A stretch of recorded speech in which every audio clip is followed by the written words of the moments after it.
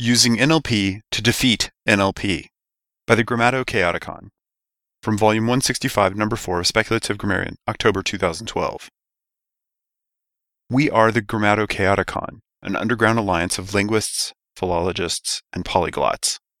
Our self-appointed role is to encourage arbitrary and capricious change, both in Big L language and among languages worldwide.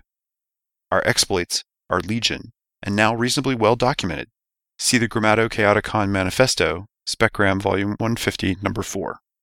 We seek to enrich the languages of the world through arbitrary and capricious change, but the statistical servants of stupidity, those mathematical minions of moronitude commonly referred to as computational linguists, are trying to ruin our fun. Practitioners of so-called natural language processing engage in the unnatural. Like Icarus, they fly too high. Their goals are both too lofty and too pedestrian. They seek a muddled ersatz understanding of language. We briefly considered the delicious irony of using neurolinguistic programming to defeat natural language processing. But neurolinguistic programming represents a level of crap beyond even natural language processing. At least natural language processing is something, rather than a mixed bag of nothing.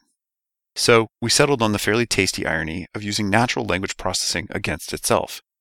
A common tool of computational linguists is the humble pattern, used, for example, to extract the so-called relationships between words or concepts or entities. A well-known set of such patterns from automatic acquisition of hyponyms from large text corpora, Hurst, 1992, that purport to indicate that X is a Y include Y such as X, such Y as X, X or other Y, X and other Y including X, or Y especially X.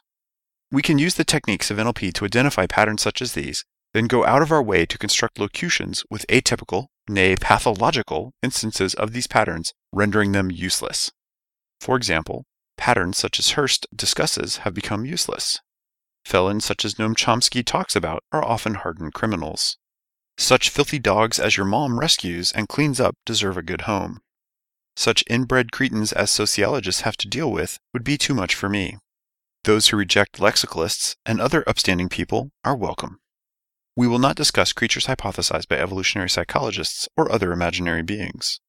The entire university community should be aware of the infestation of bedbugs, including grad students and undergrads. Syntacticians are less likely than other more anthropologically inclined linguists to need to eat cockroaches, especially documentary linguists.